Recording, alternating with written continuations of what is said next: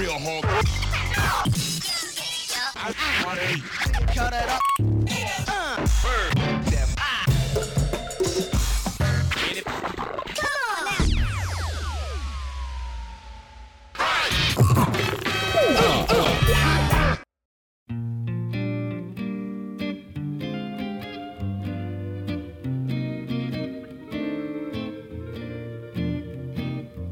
The seasons they are turning and my sad heart is yearning to hear again the songbird's sweet melodious tone.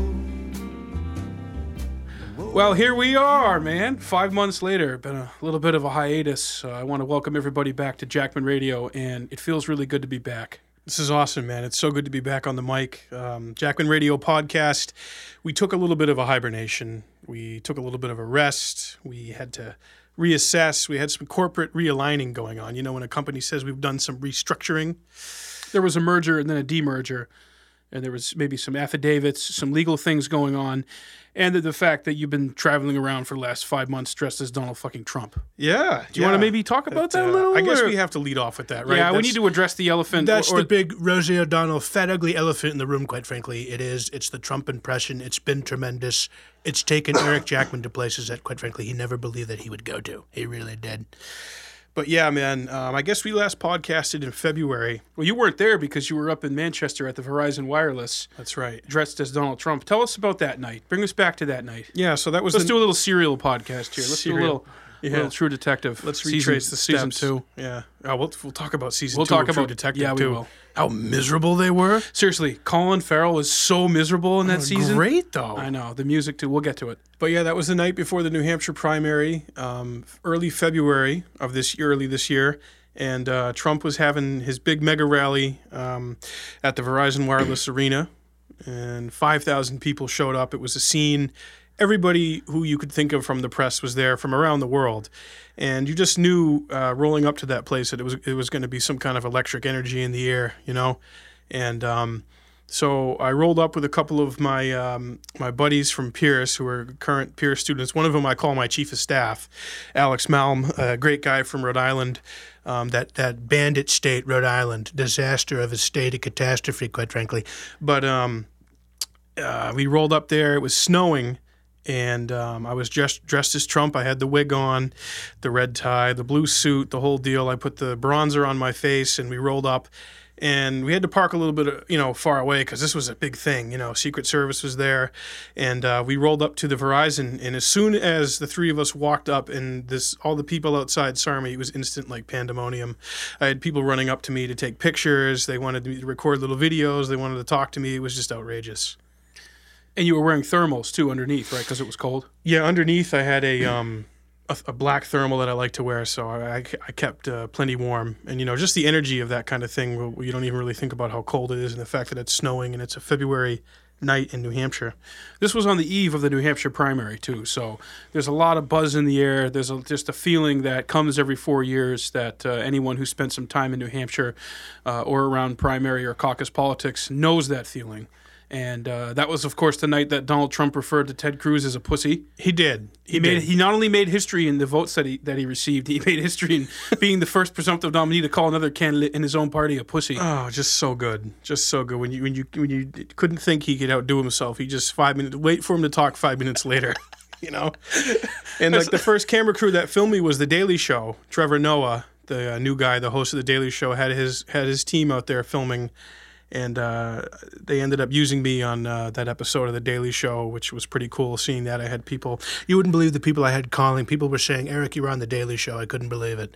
So I saw that, and I knew that was the beginning of something really ridiculous and absurd, and that a lot of people had seen it. So basically the short version of it is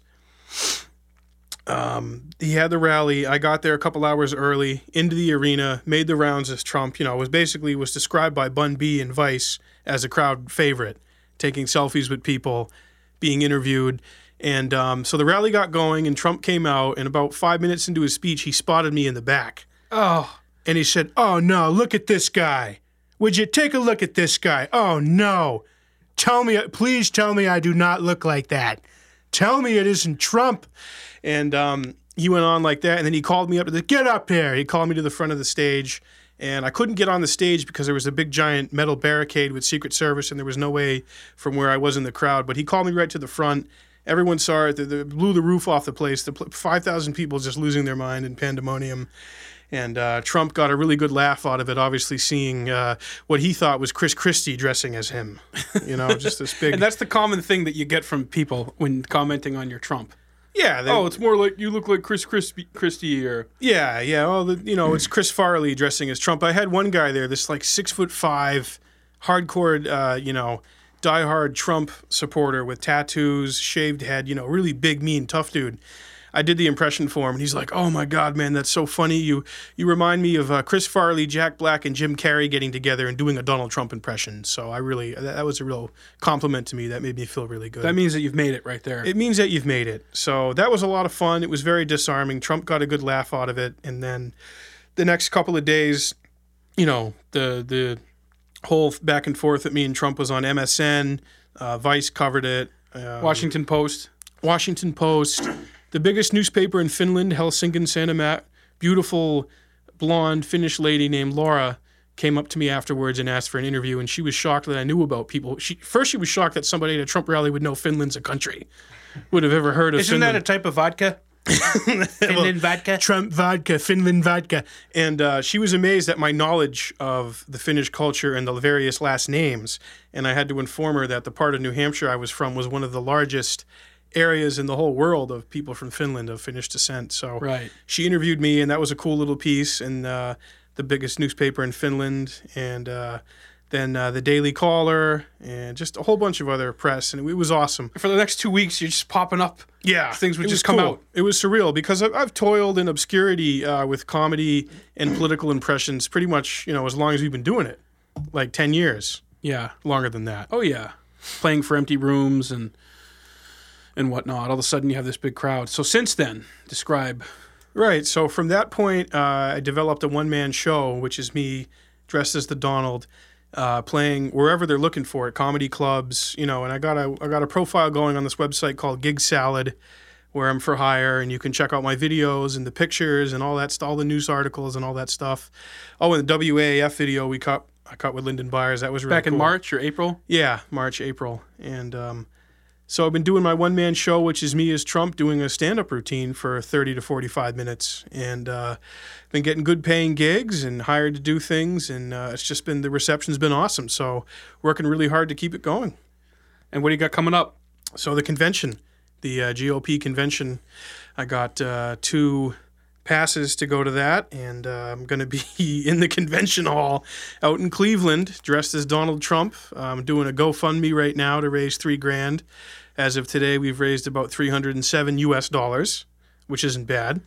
And, more people are going to be throwing in this week and next week. So I want to have my best friend from college, Jeff, come out there and film a documentary and film me as Trump and film the convention and get everybody on film. The protesters, Trump supporters, the media. Obviously, I'm going to be there as Trump. I'll get a lot of there'll be a lot of press, so it's going to be really awesome. People are a little worried for your safety. I'm not necessarily worried for your safety, but I can understand there's going to be a lot of groups out there, and there's going to be some deep emotions going on in the street. Oh, yeah. I mean, people are fired up about this thing, dude. I mean, they're talking about thousands of protesters and Secret Service and Homeland Security, and it's going to be madness. But I'm really excited about it. I'm not scared about any of it, Once people hear the impression and they see what it's all about, people really enjoy it. It's very disarming.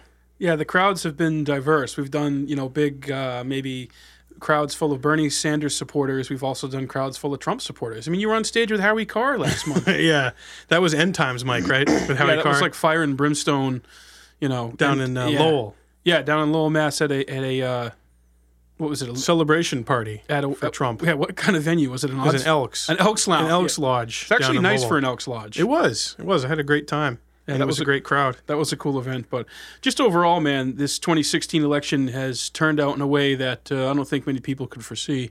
No. Not even us. I think when Trump first announced he was going to enter, I don't know that we were totally convinced he was going to stay in this thing. And it would, like you said earlier today, a year ago, if you told me Chris Christie was going to be on the short list as Trump's VP, I never would have believed it.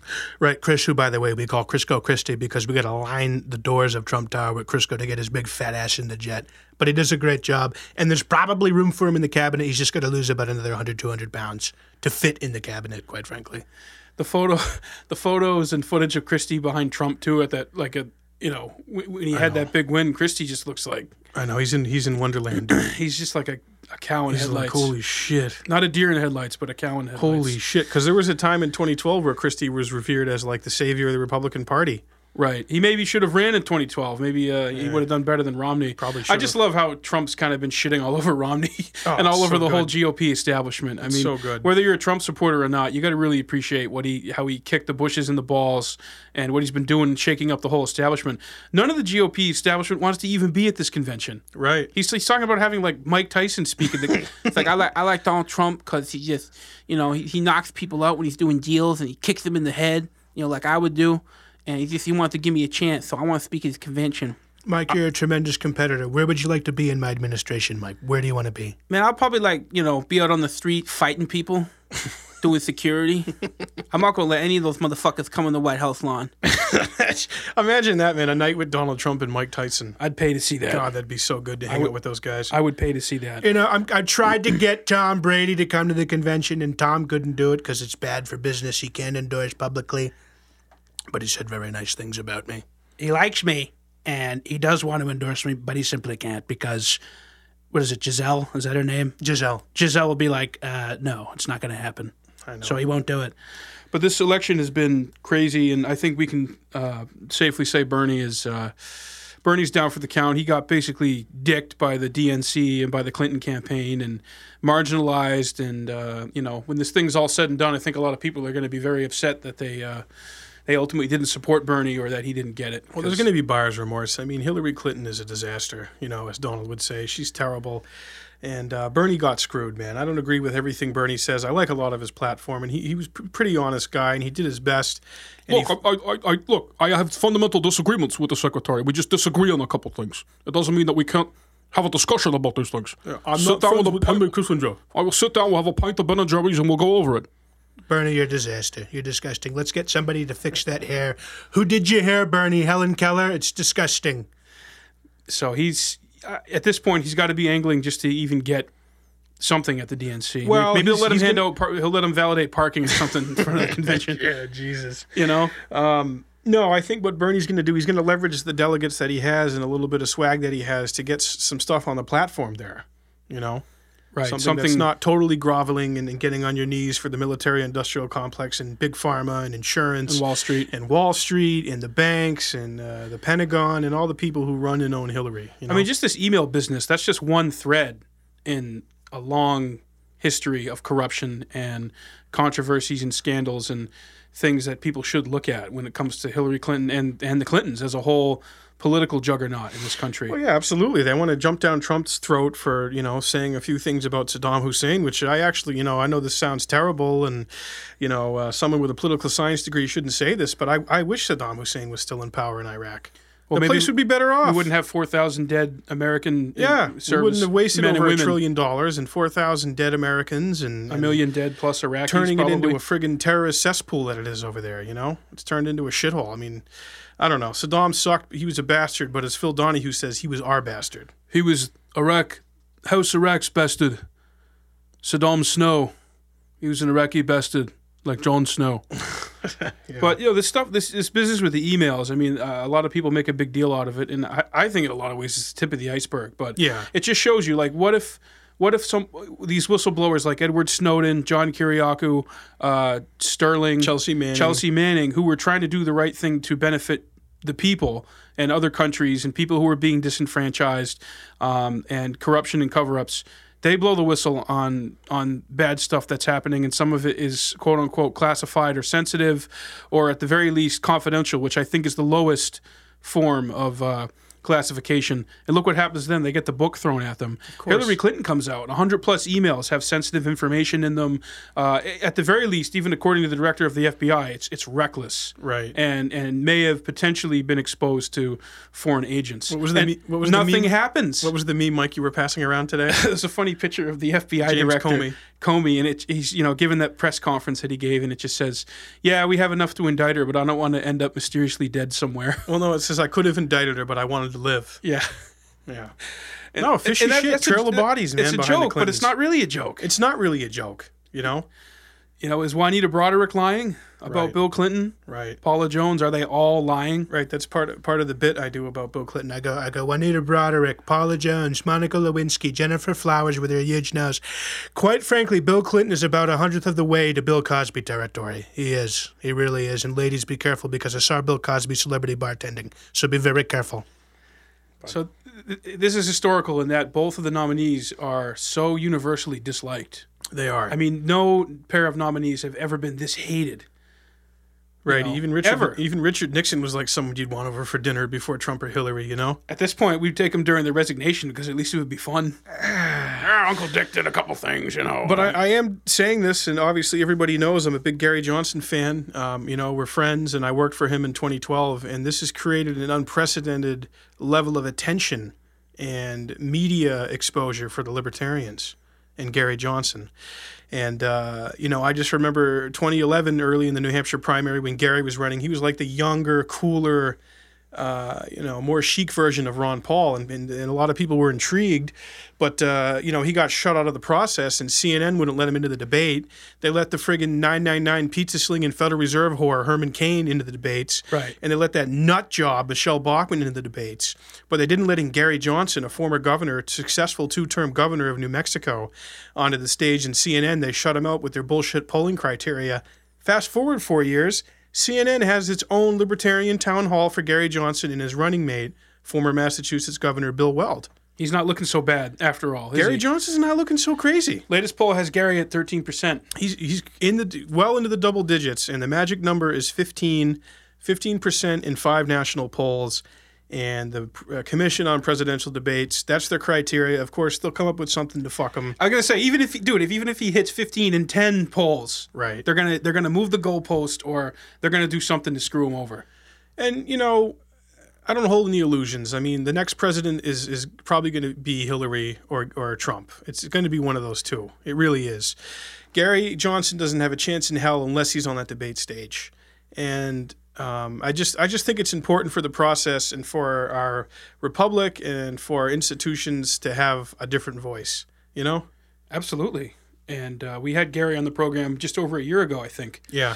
And he hadn't even announced yet, but Right. we touched on a lot of those themes, and hopefully we can have him back on the program. Although he said he's not really going to be doing much in New Hampshire, right? What is Gary's strategy? Gary's strategy What's last- his? Because he's not on the debate. He's not on the ballot in all 50 states yet. Not yet. But he definitely will be by the time of It's the looking election. like they're going to hit it on all 50 states. One or two of them might not be as a libertarian, but could be as a write-in or some other kind of affiliate. But statistically, he'll be on enough states to qualify for the 270 electoral college votes that you need to be president. And part of why I'm still promoting Gary Johnson and talking about him, is to really differentiate the Hillary and Trump, because they say a lot of different things, but is there really huge differences between them? I don't know. I'd like to hear Trump talk about more substance, have more substance in his speeches and what he's saying.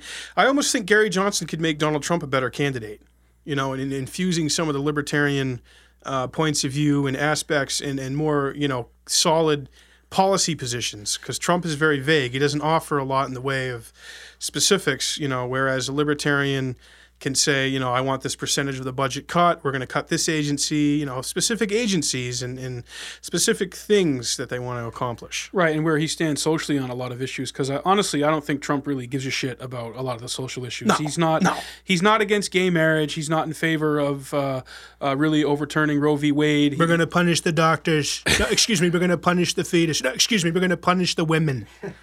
Donald, come on, dude. He got ensnared in that one, and he is more savvy and more capable than I think a lot of people give him credit for, because he's not an idiot, all right? He's not an whether idiot. you agree with what he says or doesn't say, and I certainly disagree with a lot of what he's saying, I really don't think to his core he's an ideologue about a lot of the stuff. Like when he was in Iowa holding up the Bible, for example. Give me a fucking break, dude. I know, Mike. Come on. The fact that he even placed second in Iowa. I know, to Canadian Ted Cruz, Lion Ted. who I'm going to deport back to Canada, and he can bring that fat, ugly monster Lena Dunham from that failing show Girls with him.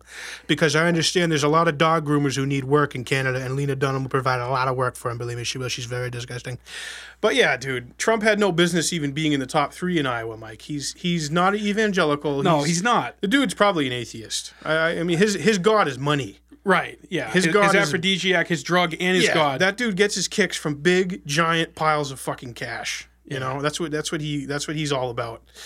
He's good at it. Oh, he's so good. I make great deals. And so when good. Scotland seceded with William Wallace and Braveheart, That was tremendous, and I think that the England did a great thing with Brexit. Brexit was incredible. They left the civil union, and quite frankly, I thought Brexit was a dick pill before I heard what it was. You can make your Schlong or your Trump Tower Jr. huge and great again. Oh, it's so good. But God, the thought of Hillary Clinton looking at that monster for 8 years, man, I will gladly take Donald Trump over her any day of the week. She just has an air about her that's just so incredibly phony and disingenuous. It is. And I want Gary Johnson to be in the debates, and he doesn't have a shot in hell unless he's in the debates. So people keep checking out Gary Johnson. I think it will be a good thing for this election if he's in those debates. Yeah. We'll come back to a little bit more political stuff, but when I want to leave politics and distract myself, I watch a show called Bar Rescue. You ever watch that show? You ever see that? Oswald's shaking his head. Oswald is here, by the way, special guest. hi. Kind of an ad hoc, advisory, transitional. We'll try to get him for more, but I know we did the retirement. We did the Michael Jordan thing at the last one. Oswald announced he was going to play for some affiliate team in Birmingham, but he is back. There was some good coaxing. And he is actually here with us, and it feels really good. But Bar Rescue is probably my favorite, trash TV to watch. John, I can't say enough about this guy. John Taffer is this big, like I don't know, like this big Guido-looking dude from New York, and he comes in, his eyes are bulging out of his head. He's wearing the Goodfellas jacket, and basically what happens is someone from one of these bars contacts him because the bar is failing. Like I watched an episode recently, a guy was running a bar, and he was a detective in Philly for like 30 years, cashed in his pension for $100,000 and bought a bar down in Philly on one of the busiest streets down there. Great idea. So his daughter, who was actually 8 months pregnant at the time, contacted Taffer to come in. He's like the savior. I got a call from your daughter, and this is what he talks like. I'm sure people have seen it, but he's like, I got a call from your daughter. We're very worried. She's 8 months pregnant. She doesn't know she's going to feed the baby when she gets here. You covered our ass for 27 years when you were a detective, but now you're filling your own bar. What the fuck is wrong with you?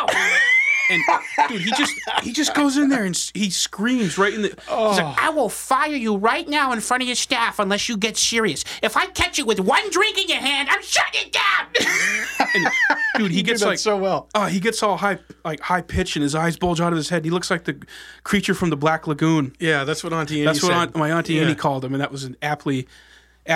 Well, like his neck and his jaw is all blended into one shape. Yeah, it's like one contour. There's no It's weird. distinction between where chin and neck end or meet. It looks like a SpongeBob SquarePants fish character. And he's bald. His dad would say the dude's basically bald. No, the guy's bald. It looks like someone took a super soaker and squirted his head with Clorox bleach. You know? And then dumped a little bit of like Sulfuric black acid. jimmies on it or something. Yeah, put Jimmy's on it. He's great though, No, Mike. he goes deeper than just why the bar is failing. You got shit dough. You don't know how to mix drinks. It's sugary. You're serving a diabetic mess, and the foundations are cracked. But it's not just that. You're drinking at your own bar. I've never met anybody who drinks at their own bar that's successful. You got $38,000 a weekend running through this place, and none of them are coming to your bar. Why is that? Dude, he just delivers hard truths. And you do that so good. I freaking love it, man. It's been my that's kind of been my our- obsession lately. That's our jam though, Mike. On Sundays, we do our frickin' 40-hour grind during the week, and then if we're not working that Saturday, we have our weekend, and then our Sunday is kind of our tradition with the old man. We go over to Tony's and we fucking do a bar rescue. We get like 3 hours. marathon. We get really good food and bar. We get 3 hours. Tony goes, "What do you think, man? Taffer? Some Taffer. We're gonna watch some Taffer." Bar rest. It's. I can't. You just have to watch it, and I know this sounds late to the party because the show has been on for like 4 or 5 He's years. the sensation though, Mike. He is the sensation. And now, what are his success rates? You have the numbers, right? Taffer's success rate is at about 70 to 75% of bars that he's flipped are still going or in business or have kept the changes that he implemented. And he goes deep. He fixes people's addiction and alcoholism, their failing marriages, their relationships with their family children. and their friends. Yeah. You got all your friends drinking in your bar, and they're drinking all the profits.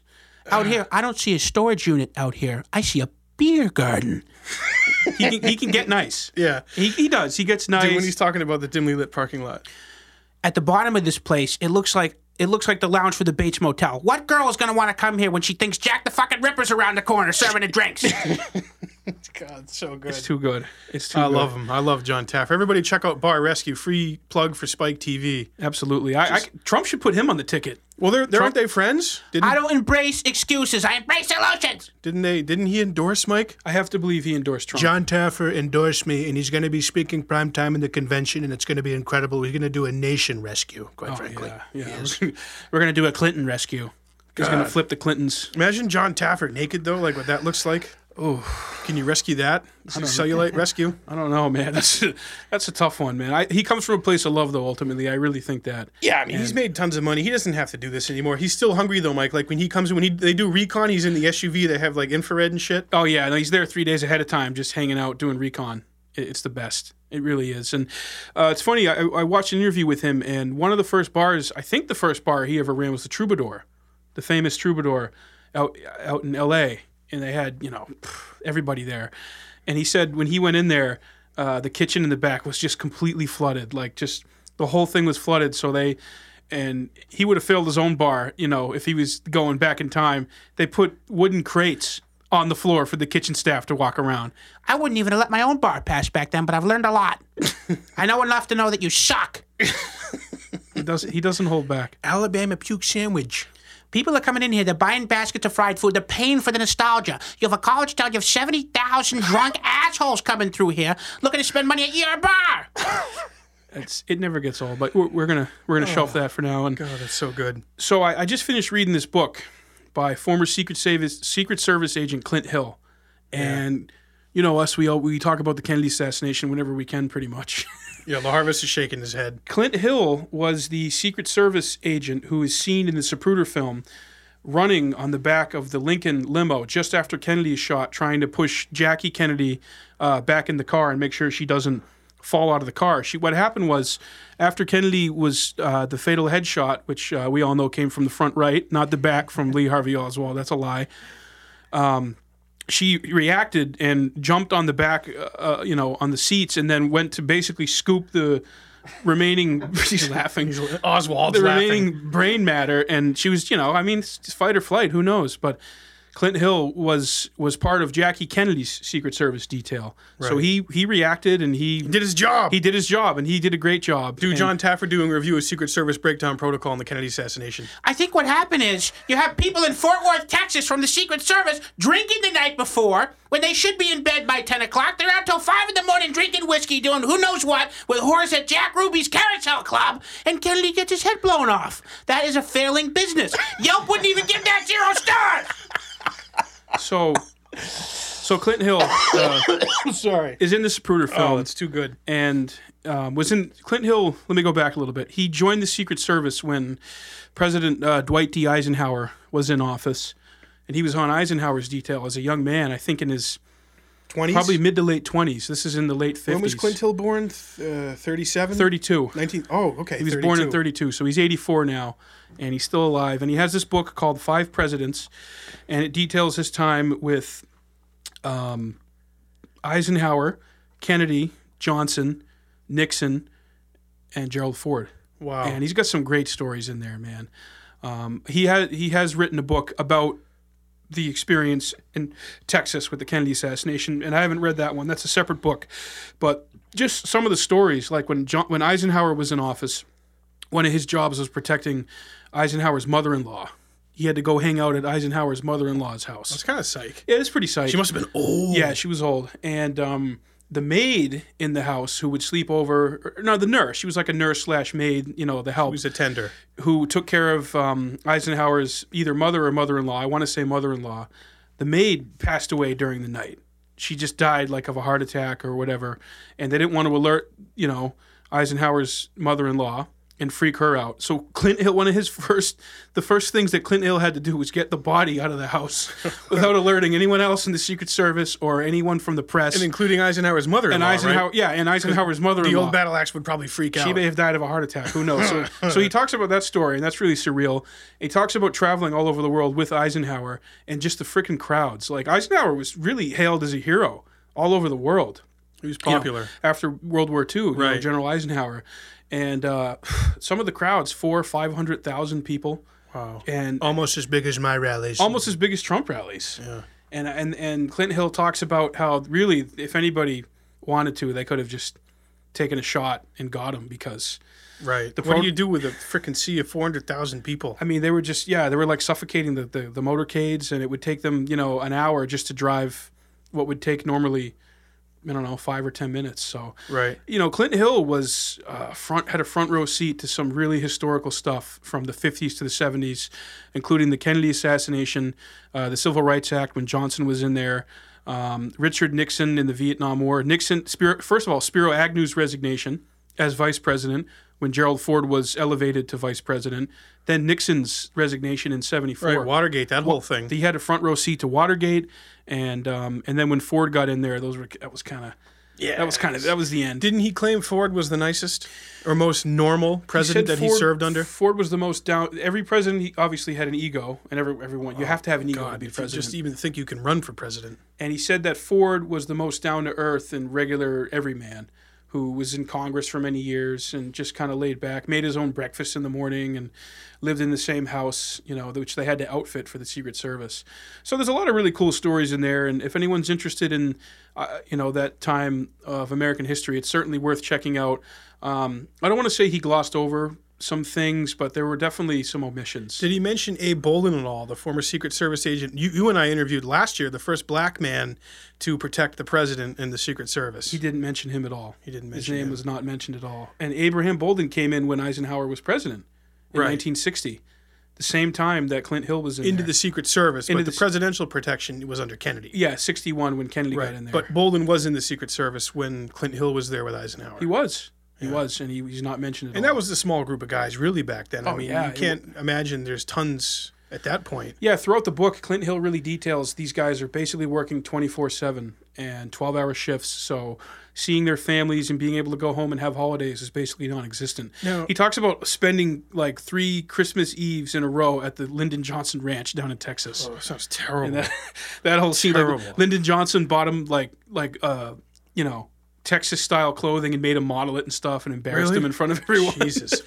And, Johnson would take off in his own car Right. after having a couple of stiff drinks, did without Clinton- trying to evade the Secret Service. Did Clint Hill talk at all about the modern day scandals with the prostitutes down in Latin America and then just the fuck ups that our Secret Service is, the fuckery that's going on in the last 10 years? He didn't mention a word of it. Yeah. He didn't mention a word of it. He's an old school kind of guy, man. Right. He really strikes me as a dedicated, patriotic, straight up kind of Nothing dude. about Kennedy's mistresses. Nothing about not specifically. Because even Not- Abraham not like Abe Bolden, Bolden Abe told us. Bolden was like, we were on a boat and there were some very good looking young ladies who were not the president's wife. Or the young good looking ladies who came into the swimming pool. Kennedy, I like to have my backstroke in the swimming pool every day. Various strokes in the pool. Yeah, he didn't touch on that.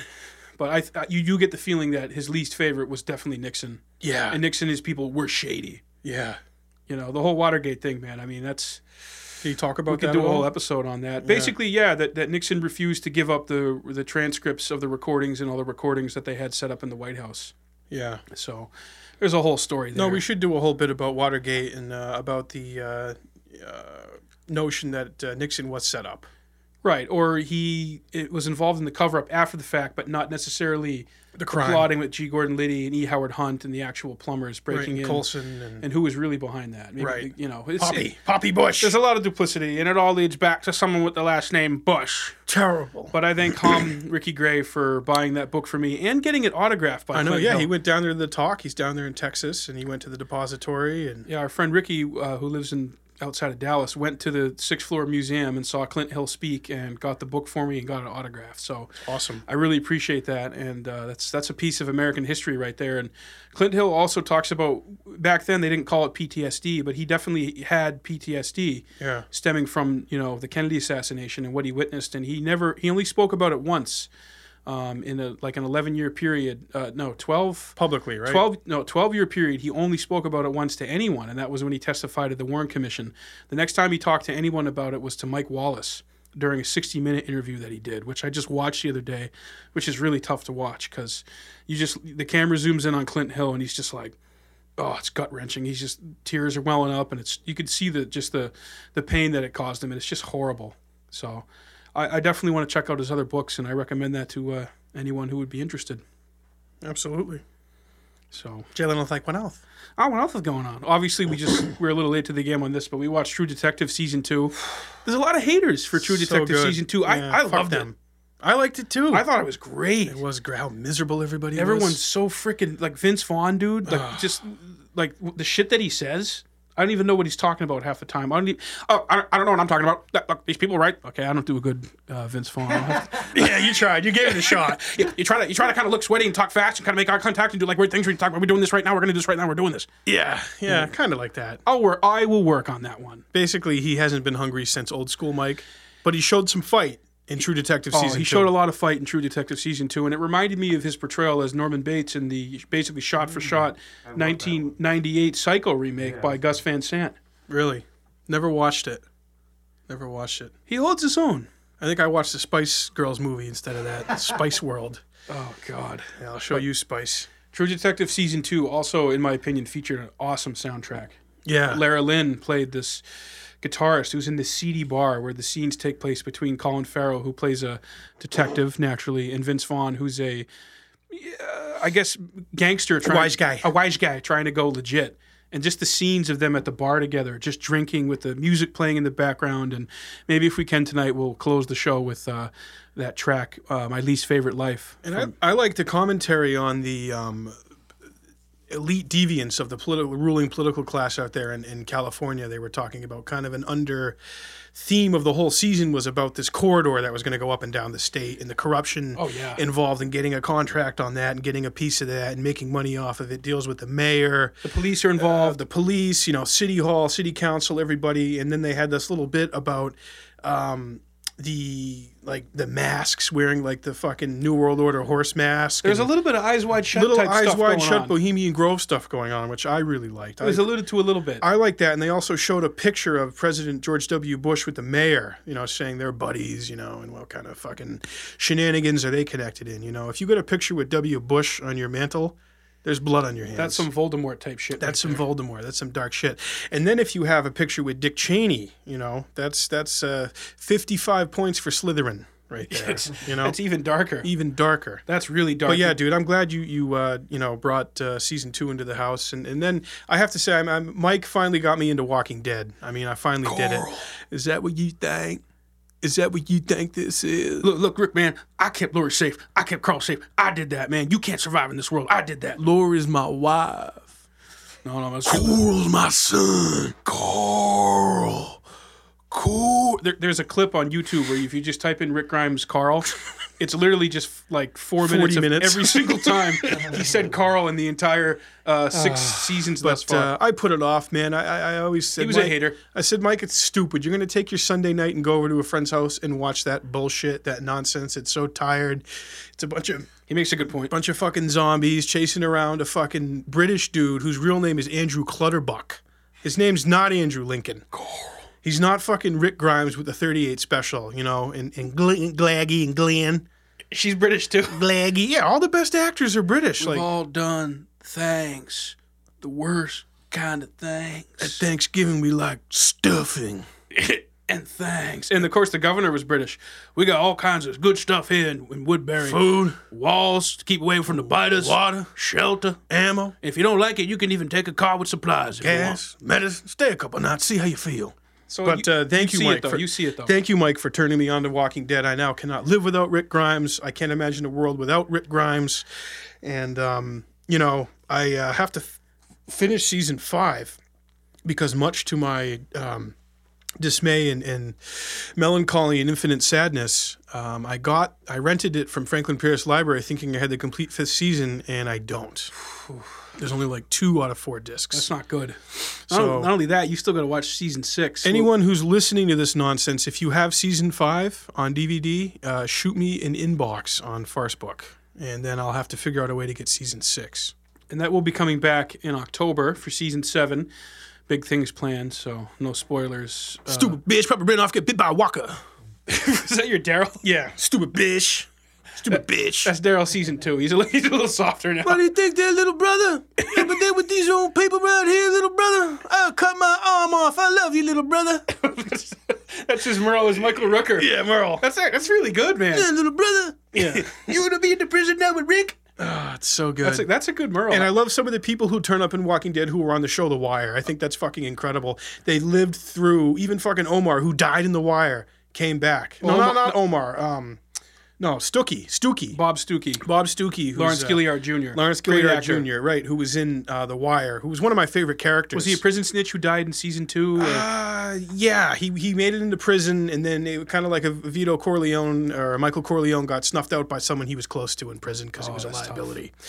But he turns up, and then that other big black dude, Tyrese. Chad Coleman. Oh, he's so good with his hat, dude. He played Cuddy in The Wire. Yeah, he commits to that hat, dude. Dude, it's fucking hot in Georgia. They're down in Georgia. Why is he wearing that? I've always wondered that. Yeah, he's like, Carol, I forgive you. Yeah, but I won't forget. So good. Yeah, he had a great. And then of course, Father Gabriel Stokes, played by Seth Gilliam, Yep. who was in The Wire, who Played ran a cop. Yeah, he ran Amsterdam. Right. The drug zone place. right. So they got great actors in The Walking Dead. It's great. They've cast a heavyweight for season 7 who was in one episode of season 6, which, in my opinion, is great casting. But we won't talk too much about that. So we will revisit that at a later date. Getting back to world affairs, though, I mean this is not surprising, but it's still enraging. The Chilcot Inquiry. I hope I'm pronouncing that correctly. That's a British politician. Clutterbuck. Chilcot. Yeah, he's Andrew Lincoln's cousin. Is that what you think? You think that the Brits lied about Iraq? They went into Iraq to get the walkers, and there were no walkers of mass destruction? Is that what you thought?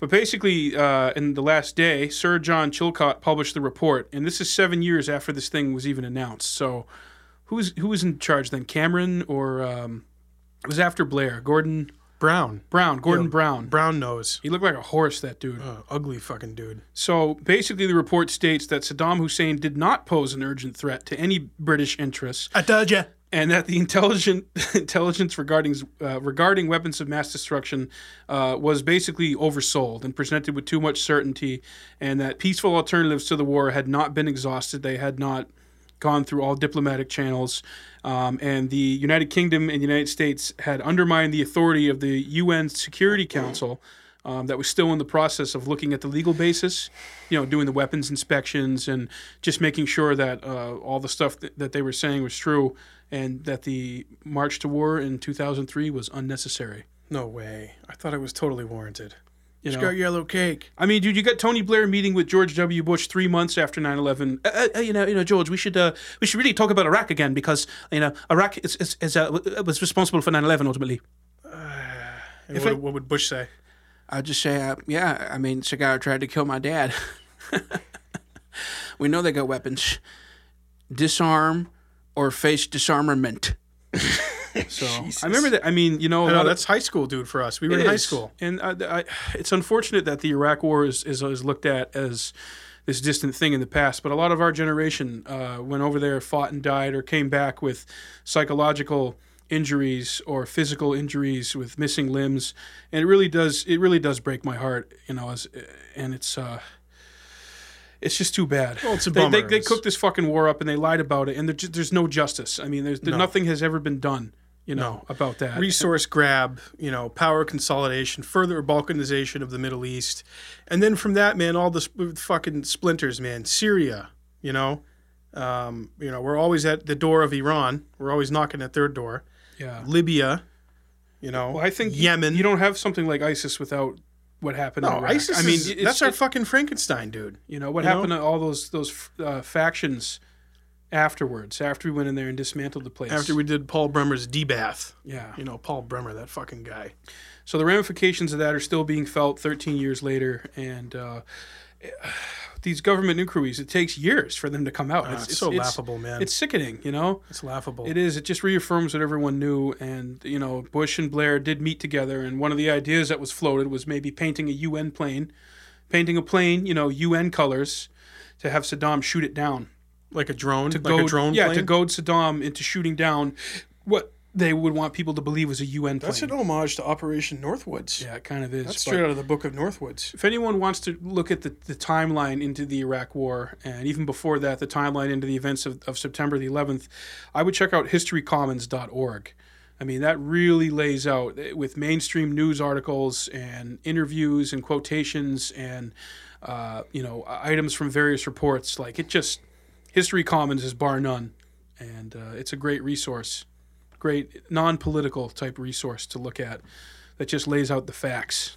And that's like we said earlier, Donald's going on about Trump or about Saddam. We'd be better off if he was in power. What's missing from that is that fucking Hillary voted and was a cheerleader for that stupid war. Right. She was one of the fucking 2002 Iraq War resolution one of the vote. blowhards who got it going, and laid down for the Bush administration. Right, but she's great on foreign policy. She's incredible. She's We tough. came, we saw, he died. Yeah, talking about Gaddafi. Yeah. God, Hillary. I think the enemies, Monster. we just got a loudspeaker, we recorded her cackle, we'd be able to win wars. Yeah, Please if don't we had do anybody Hillary cackle. Please, no more Hillary cackle. Please don't do it. Don't even cackle. No more Hillary cackle and no more Hillary cankle, excuse me. Yeah, exactly. You were mentioning earlier, too, speaking of Iraq War, Kurt Cobain's daughter. Right. She, what was going on with her? Oh, Frances Bean. Yeah. Yeah, Bean. She's I don't know. I didn't read too much about it or hear about it. I heard on the radio earlier. Sound like a typical American voter. I heard on the radio that she's in the middle of a divorce. I'm sure with some amazing stand-up, staggering intellectual person.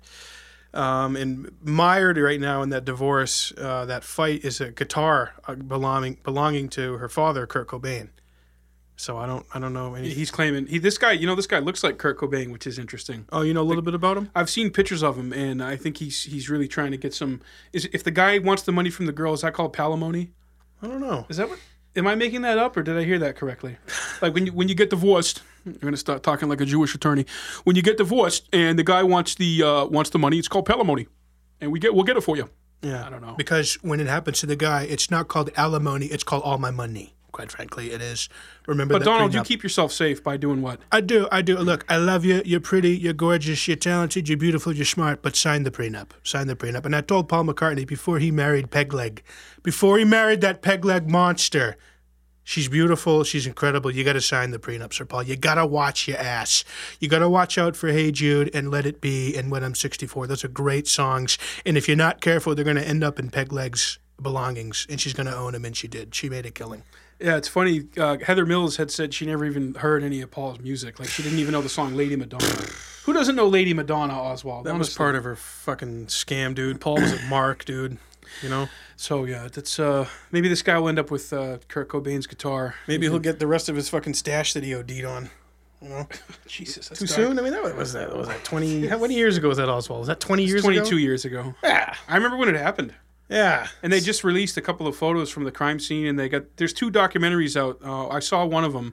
I think it's called Soaked in Bleach, which is about the investigator. It's on Netflix, about the investigator who was hired by Courtney Love to find Kurt Cobain in the days before he died. I feel like it's something Trump would look, and you wouldn't believe what my people dug up about Kurt Cobain's final hours. The stuff that Courtney Love was saying, you wouldn't believe. Trump would weigh in on that, Yeah, man, he and would. he'd go He'd up know- 10 points in the polls. Well, I got Foo Fighters fans voting for me now, Not Dave Grohl, but Pat Smear. Pat Smear, who does a great job, by the way. God. So we just watched a couple of good movies over the holiday weekend. We watched Deadpool. Oh, yeah. Finally watched Deadpool, and it's, I gotta say, man, probably the best superhero films, in my opinion, since Dark Knight I Rises. was charmed. Very self-aware. Very violent. Yeah. That's an R-rated superhero flick right about there. time. Man. Jesus, a fucking...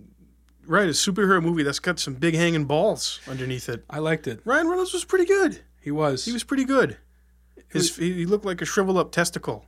Oh, his face. Yeah, the way he kind of like talks. It looked like an avocado. What is it? Made love to an older avocado or something, whatever the line is. Something. Oh, that horse chops dude behind the bar. Oh man, that's like not cool. You know?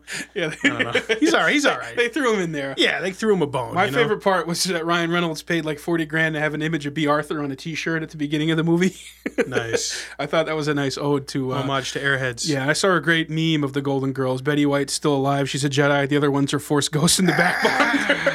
Betty White's the greatest. That was a great meme. I love Betty White. We watched Deadpool, and we also watched Brooklyn. Brooklyn. Which was tremendous. Great movie. It's an Irish-Canadian English film.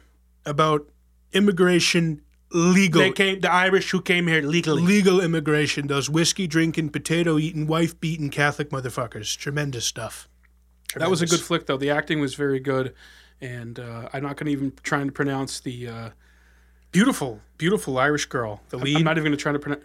I'm not going to try and pronounce I don't know. It's nice. You can just go on Wikipedia, check up the, the phonetic pronunciation. And check out Brooklyn. But I was charmed by Brooklyn, Mike. It was nice to watch a movie where there wasn't, fucking walkers and Rick Grimes blowing people's heads off and violence and terrorism and, It was our 2-hour weekly break from Donald Trump is what it was. Yeah, it was. Because we are addicted to him. I mean, there can so be no addicting. denying how strong he is. Oh, yeah. As I said, his allure is simply intoxicating. We spent probably 32 minutes of this podcast just talking about him. Well, we had to. We had to clear the air a little bit, So those were good. And this weekend, I'm hoping to go see The Purge, election year. Oh, I can't wait to see that, man. We should take Dad. Our dad's birthday is on Sunday. Our old man's turning 61.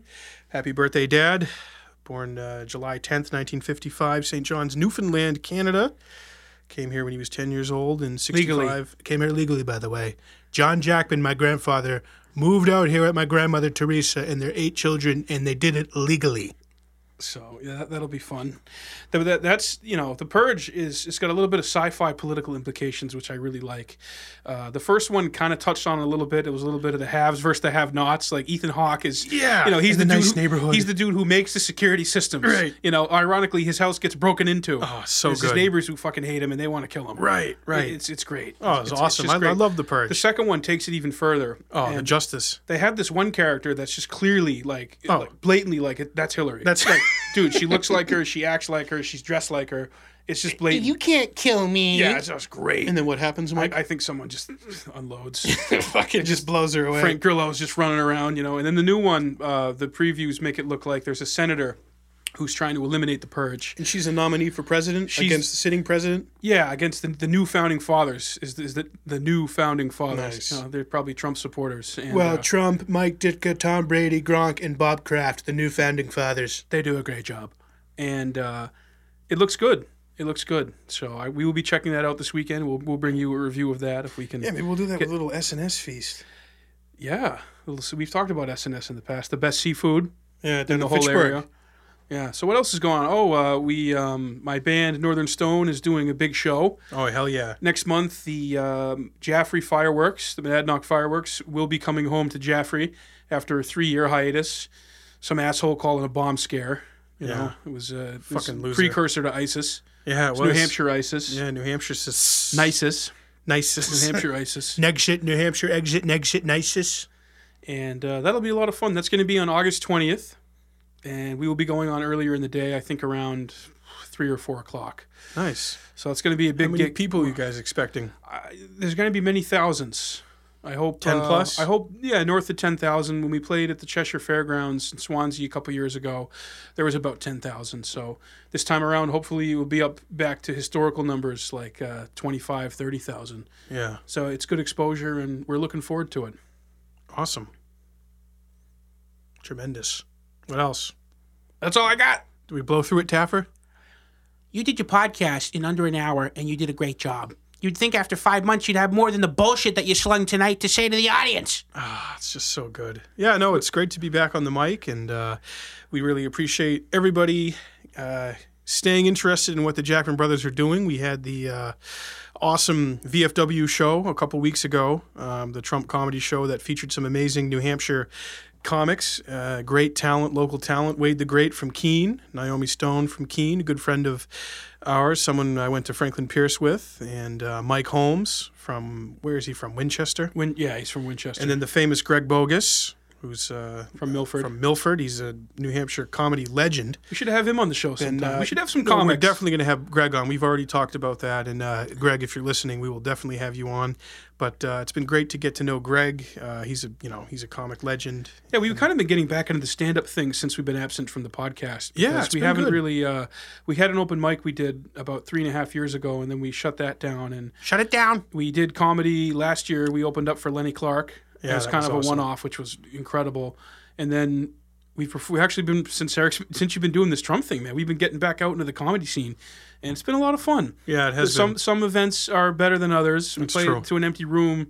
Well, not an empty room, but a room full of drunk, stupid assholes last week, and I guess that's what an open mic is. Bunch of drunk, stupid assholes. Unfunny. Who You think they're funny? You got to explain the jokes to them. I was like, okay, here's a joke you guys might understand. Do you watch The Walking Dead? And we went from there. Or Jon Snow working at a Burger King, Mike? Hello, welcome to Burger King. May I take your order? We don't have McFlurries, but what we do have are snowdrifts 100 feet tall and White Walkers who tear you from limb to limb. 1,000-year winters, swords being thrust into your stomach, arrows into your heart. Do you want fries with that? Oh, it's just so good. Can you imagine awesome. Game of Thrones characters working at Like a fast regular food? job, right? Welcome to McDonald's. Winterfell is mine. Do you love me? Reek. That's so good. Yeah, and I don't think I talked about what I'm doing in D.C. this weekend. Yeah. Tell the good folks in podcast land what you're doing. Yeah, first Trump impersonator gig where the client is actually putting me on a plane and flying me down to Washington, D.C. for Saturday. I'm going to be filming a promo for Deutsche Welle. I think that's how you pronounce it. Deutsche Welle. They're Germany's largest international broadcaster, and they have a weekly reach of 100 million people. That's awesome. And me, and they actually hired a Hillary impersonator from, I think she's from New York City, or she might be from D.C. Do you know who she is, or have you seen any of her I stuff? Followed her on Twitter today. I haven't looked too deeply into her stuff, but, I'm sure she's great. I'm going to be filming as Trump, doing a bunch of responses, faces, gestures, a little back and forth with Hillary in front of a green screen down there in D.C. So That's awesome. our younger sister Laura lives down there. My best friend Chris lives down there. So it's going to be nice. Trump gig. I'm going to get paid for it. They covered my airfare, so I feel this is it's a real boost for me. It's Heading nice. into the convention. Getting some wind behind my back into the convention. Just had another interview that I don't know if it's come out yet. Yeah, I don't think it's out yet, but I was interviewed by Lee Munsell of The Blaze, which is Glenn Beck's publication, which has millions of readers and viewers and listeners, which was pretty cool. She just emailed me out of the blue and wanted to know what the life of a Trump impersonator was like, what my experiences have been. Do I like Trump? Do I not like Trump? Where am I on him? So we did a good interview, and she asked me some interesting questions, and we had a nice back and forth. I told her a little bit of the history about it in the story and kind of the gigs that I've been doing. So some more media. So, we're just keeping it going, man. Very good. Very good. Well, this has been nice to get back. Yeah. It feels right, Brian. It feels right. I feel right, Brian. And we'll be back at it soon enough, but we hope everyone enjoys the month of July, Absolutely. and we will talk to you soon. So check us out on Facebook as Jackman Radio, on Twitter at Jackman Radio, and our delicious podcast website, jackmanradio.podbean.com. Everybody have a wonderful and amazing night.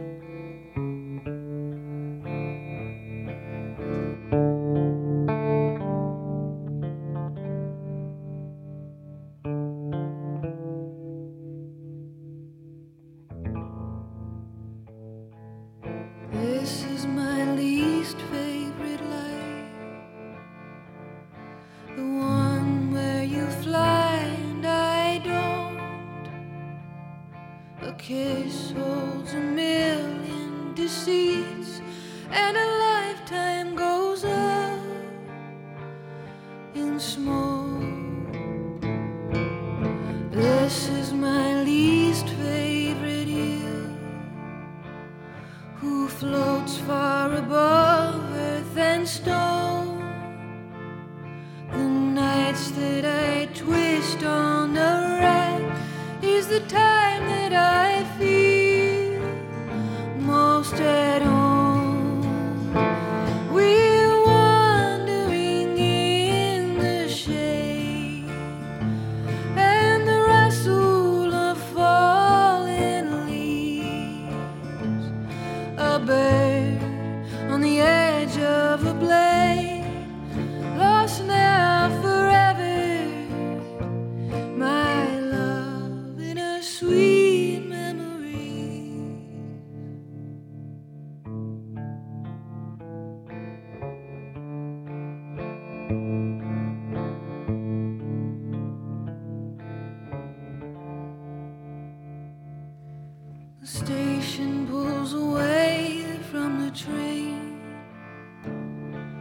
the blue.